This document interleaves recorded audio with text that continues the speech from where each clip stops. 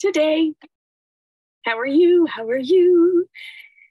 So, another amazing revelation, realization, reckoning, pardoning, awareness that is come from this morning's musings with the magical mother that I did this morning.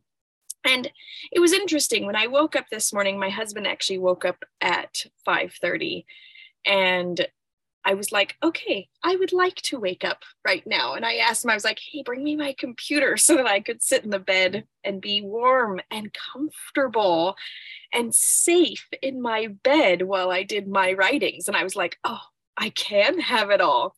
And this really shifted something in my own brain, because there's this aspect of duality that I think we pretty consistently live with. This aspect that I can't be safe and comfortable and have all of my magic, or I have to choose this way, or I can't have this.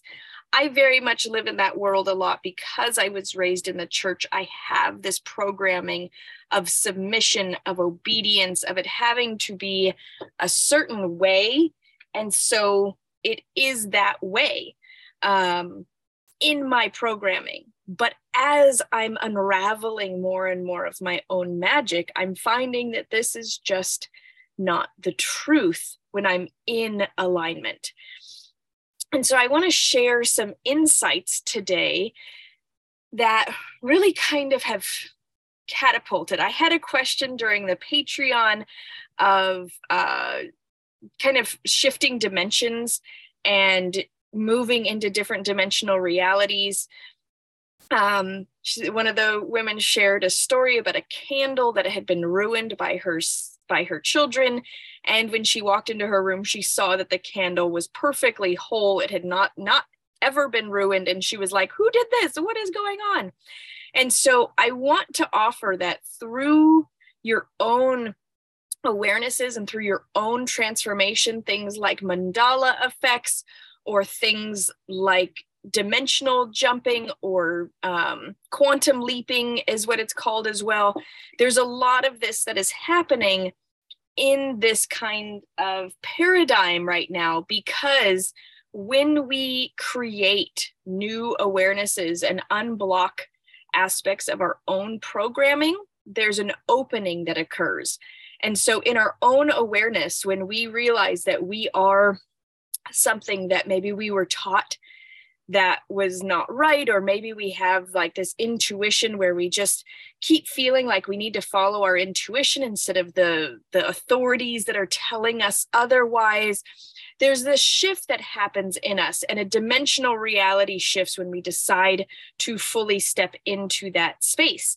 And so she asked me, like, have you noticed this? And I'm realizing that every lunar cycle, I'm having these dimensional shifts and these recalibrations of living in a different dimensional plane than what I was previously. And so know that as you do this work, this could very much be something that occurs as well. So in that, back to quite a few lunar cycles ago, I was sharing about us being the creatrixes of our own reality. And while I understood that to some degree, today I understand that in an entirely different light. And I really want us to understand this aspect, and I'll kind of give you some context of how it came about. This morning when I woke up, I was reading a book about the old religions and the Druid, the Druid history, Irish religions, and the ancient religion, the old religion. And there was a lot of just like history of who this was and what this was, and what St. Patrick did to the people and the Druids, and who the Druids were, and how there were actually very few Druids.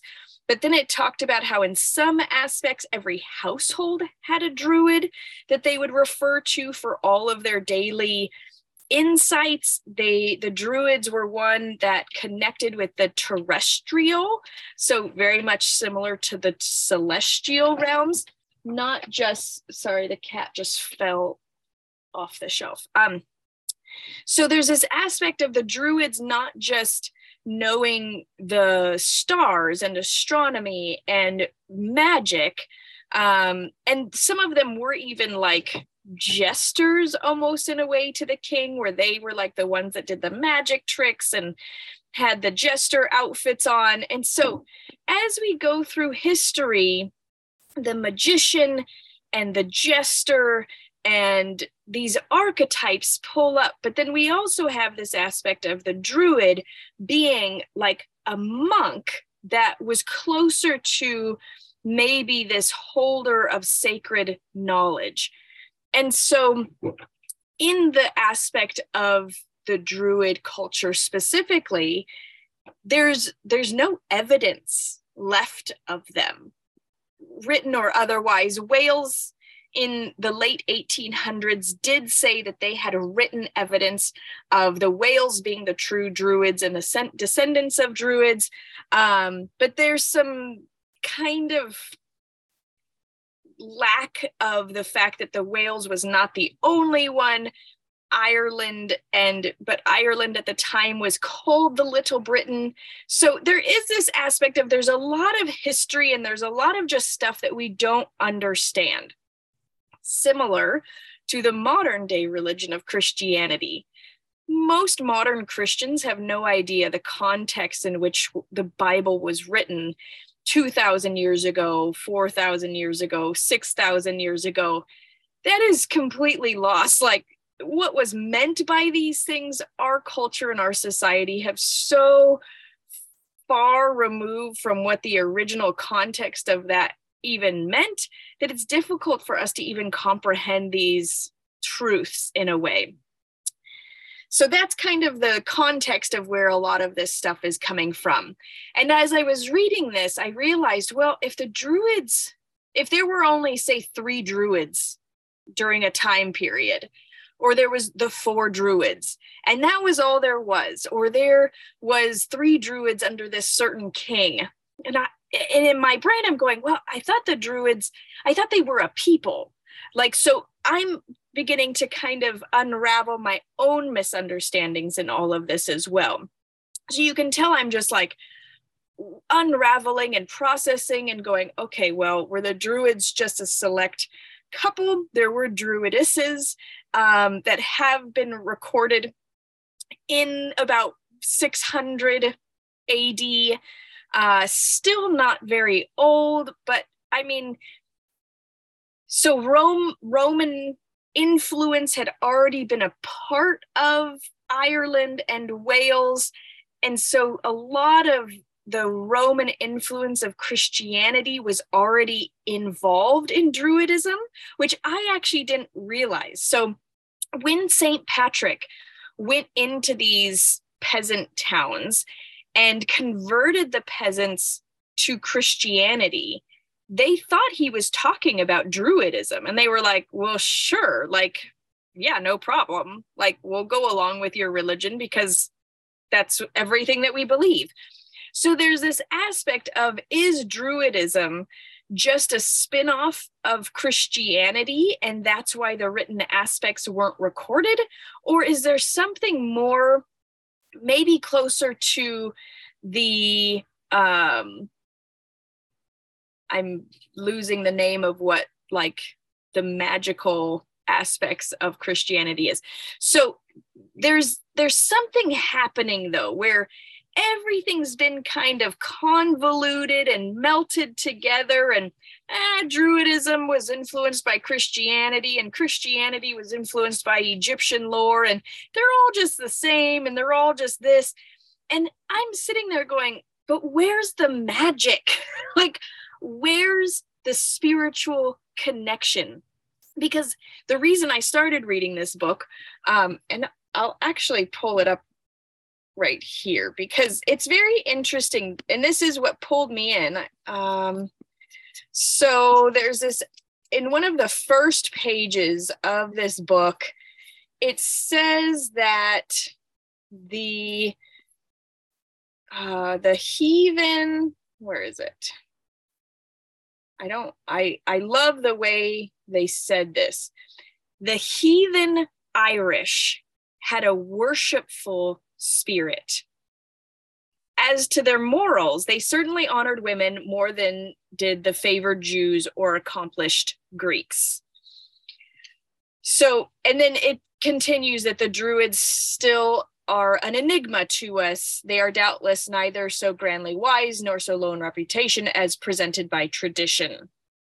Their ethical lessons must have assuredly prepared the way for Christian missions.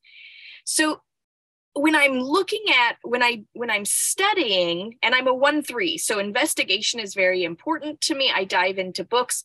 I read a variety of books simultaneously. So I'm reading books on Atlantis and Lemuria and root races and druids and writing and all sorts of things. So when I'm in the investigation space, I very much am reading a very wide context of books. And then I'm also reading a book right now called The Makings of Humanity. So there's a lot of information that I'm gathering simultaneously because I'm reading 3 or 4 books during a day and really just unraveling, allowing for the information to come through me and me be the filter that it filters through. And so there was this aspect of St. Patrick and the Druids, and St. Patrick annihilating a lot of the Druids, just wiping them out and murdering them, saying that it was God who went through his staff and threw the Druid onto the floor and cracked his skull open. And I'm like, I can probably see more likely that it was your club that smacked the skull of this Druid open and had him flailed out and sprawling on the floor. But how convenient for you to say that God struck him down with this thing. Oh, Anna, yay! I love this shawl. And hello, Anna. Hello, Crystal. Hello, Natasha. So as there's a lot of this convoluted aspects of my God is more powerful than your God, and this happens in all paganistic religions and experiences. Think of the colonists, the puritanical colonists, who came in to the Americas and, tamed the savages by their God striking them down. But did their God actually strike them down, or did the savages actually save the colonists time and time and time again? And through their generosity, they were taken as weak and then murdered. So there's a lot of unraveling that happens in my brain and trying to understand or comprehend what I'm getting out of these messages of all these books that come to me that I'm meant to read in that time frame. So the key this morning, now that you have some context to it, is who do we think is more powerful than us? To whom or to what are we giving our power away to? Do we feel that the government is more powerful than us? Do we think that God is more powerful than us? Do we think that there's a goddess more powerful than us? Do we give our power away to the divine feminine? Who are we petitioning to? This is crucial. Absolutely crucial. I myself have been petitioning for a few years now. So I'm going to let you know the backstory. When I was a child, I would lay in bed and tighten my eyes as tight as they could go. I'd pull my covers over my head and I would feel a being or an entity sitting on my chest. I would feel entities sitting around my bed and they'd make my bed squeak and I could hear my bed squeaking and I could feel the intent just like when my mother came and sat down on my bed. I would see glowing hands in my bed. I would see shadowy figures and things like this. So usually by the time I was so terrified, I would just shoot to the bottom of my bed and curl up in a little tiny ball. Or if I was brave enough, I would run out of my bed where my brother was waiting for me to climb into his bed with the closet door open, telling me that I had to close the closet door. And if I was lucky, the boogeyman wasn't going to pull me into the closet door, and then I could sleep with him. So a lot of fear. There was a lot of, I was terrified as a child every night. I mean, just walking from my bedroom to go get a sip of water into the kitchen, I would see snakes waiting for me under the hutch. And yes, I had a very good imagination, but I also was aware that there was another world beyond this. I could see things that other people couldn't see. And unfortunately, my mom told me that anything that I was seeing, any entities or things like that, were Satan. And if I continued seeing them, I would go to hell. I don't think she knew what she was doing, but that terrified me even more, of going to a place of eternal burning fire where I would be tortured.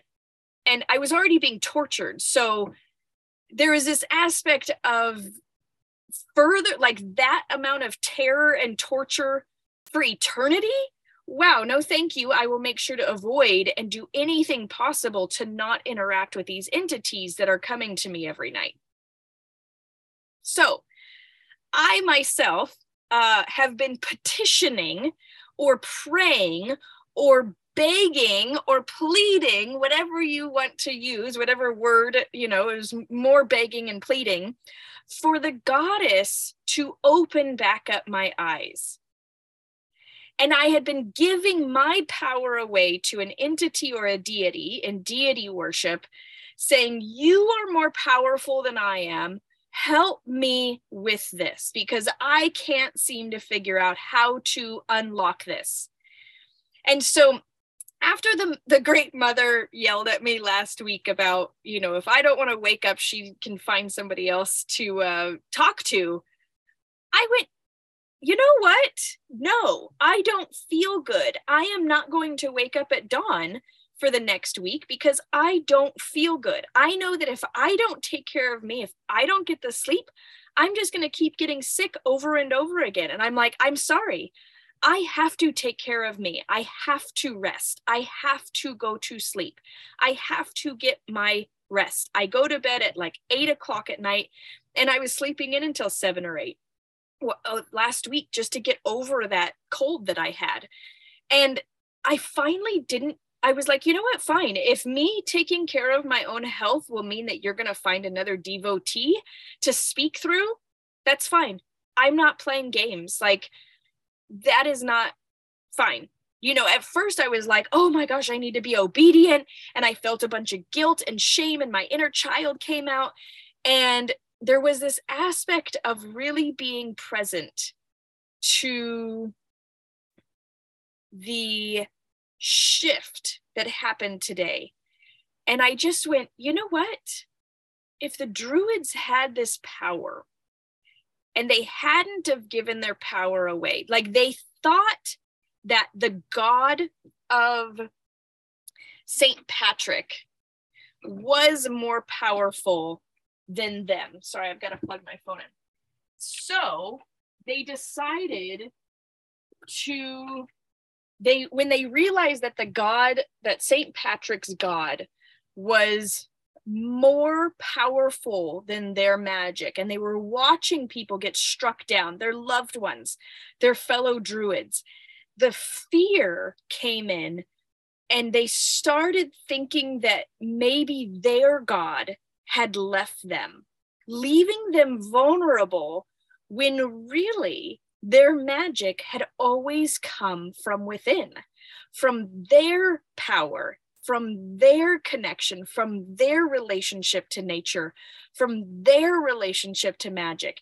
And as soon as they gave their power over and began to live in fear, their power and their magic were gone, as well as their entire written culture, as well as any remnant or history of them. So for my own journey, I realized what a powerful effect learning Reiki was 14 years ago. When I became a Reiki master 14 years ago, it changed me because I had the power in my being. I very quickly no longer use the Reiki symbols, and I was simply a conduit. And I allowed for my magic to move through my body from the elemental sources around me. And it very quickly transformed the way that I did Reiki and the way that I did body work and the way that I did massages.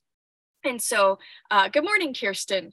So there's an aspect of as soon as and all of us, I'm sure, grew up in some way, shape, or form with the fear, guilt, shame cycle. For us to feel unworthy, the majority of people in their human designs have the shadow aspect of either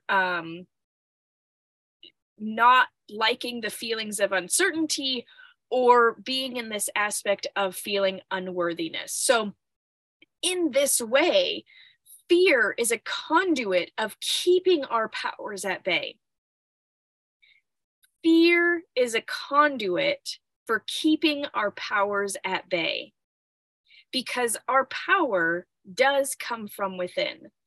When I had that conversation with the magical mother for my own conduit, she's one of my guides. When I had the conversation of, you know what, I'm going to listen to my intuition and I'm going to sleep in. And I understand how important rising with the sun is. And I understand how important my connection is in my relationship with you. But I'm not going to have a relationship at the expense of my own health. And that was a boundary that I would have, I was like, I didn't even have fear about it. I just knew that I had to have a boundary, that my own health, my own well-being comes above all else, despite the fact that a spiritual experience is the most important thing to me. But what good is that if my body is failing? What good is that if I don't have my health? What good is that if I don't have a physical vessel to receive that spiritual experience in? So there's this aspect of, when we live in fear of disappointing someone, or when we live in fear of being obedient of a deity that can choose to smite us or take us out, that actually has a cellular impression on our body that destroys and weakens our own magical abilities, whatever magic means to you.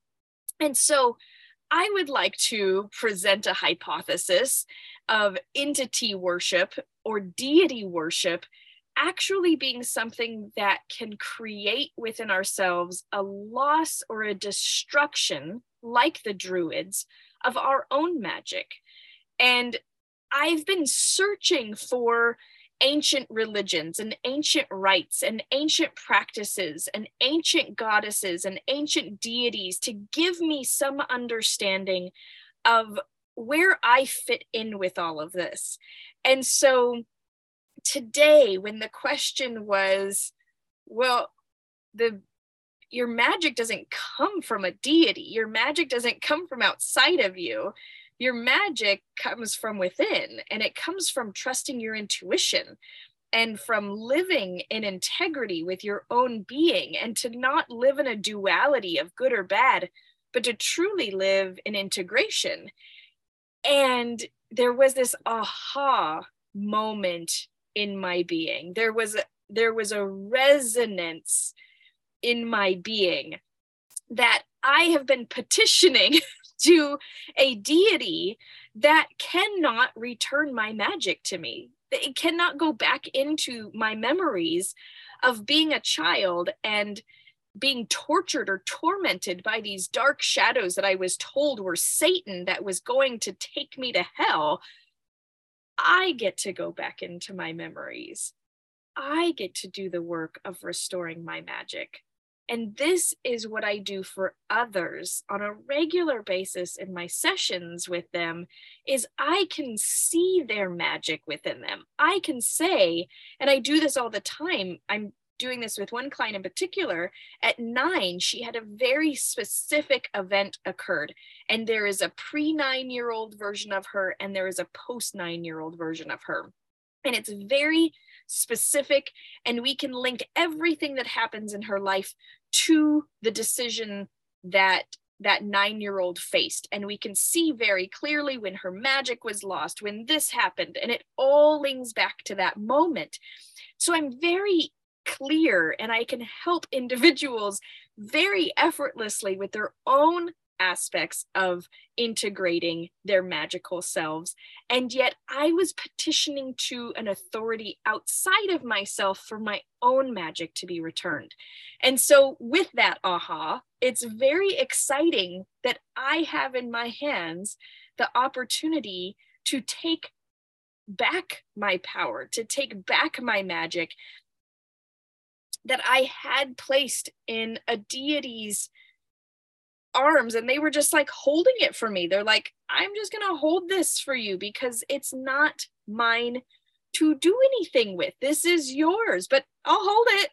So when we pray and when we ask something outside of ourselves, excuse me, I had a lot of coffee this morning. So when we ask something outside of ourselves to do the magic that is innately within us, we give our power away and then can feel submissive or obedient or degraded because of our own lack of understanding.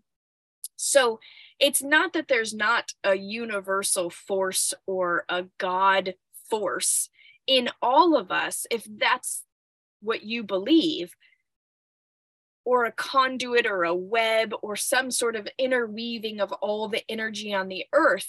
But we were given an individual body. We were given this individual experience.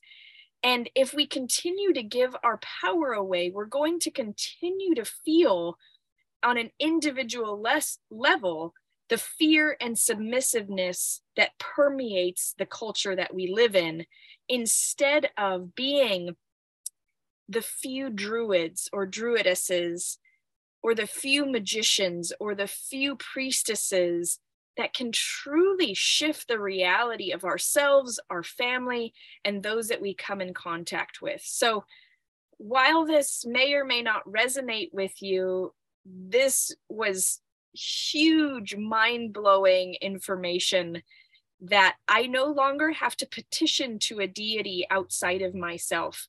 I don't even have to petition to nature, because nature is like, here, we're just holding it for you. Whenever you're ready to come get it, it's here.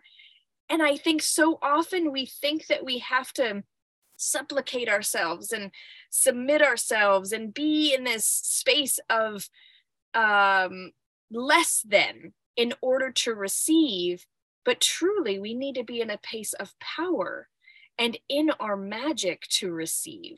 Because if we're here and like, oh, please, can I have your, we're going to get the scraps. We're going to be like, oh, thank you for giving me this nibble, rather than creating the reality around us and having an abundance of garden growing and the trees and knowing and being and walking in the lush abundance of nature in a way of power and magic, versus this, oh, I'm undeserving.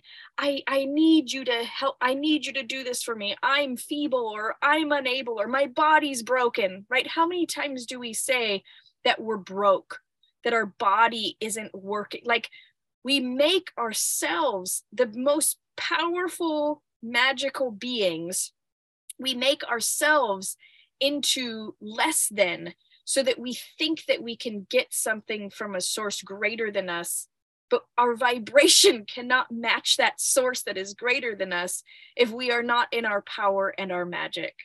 So thanks for being here. I'm really, really excited. And like I said, every lunar cycle, there is a new unraveling that is happening. And so I'm excited to see if by the time I meet back with the first Facebook Lives, if those will continue the unraveling. And I'm sure they will, because Each one seems to be layering on top of the next, from just last lunar cycle working with the cultural foundation and our magical selves, to now working with the celestial chakra and understanding that the celestial aspects are here to simply support us, not for us to deify or worship them and make ourselves less than.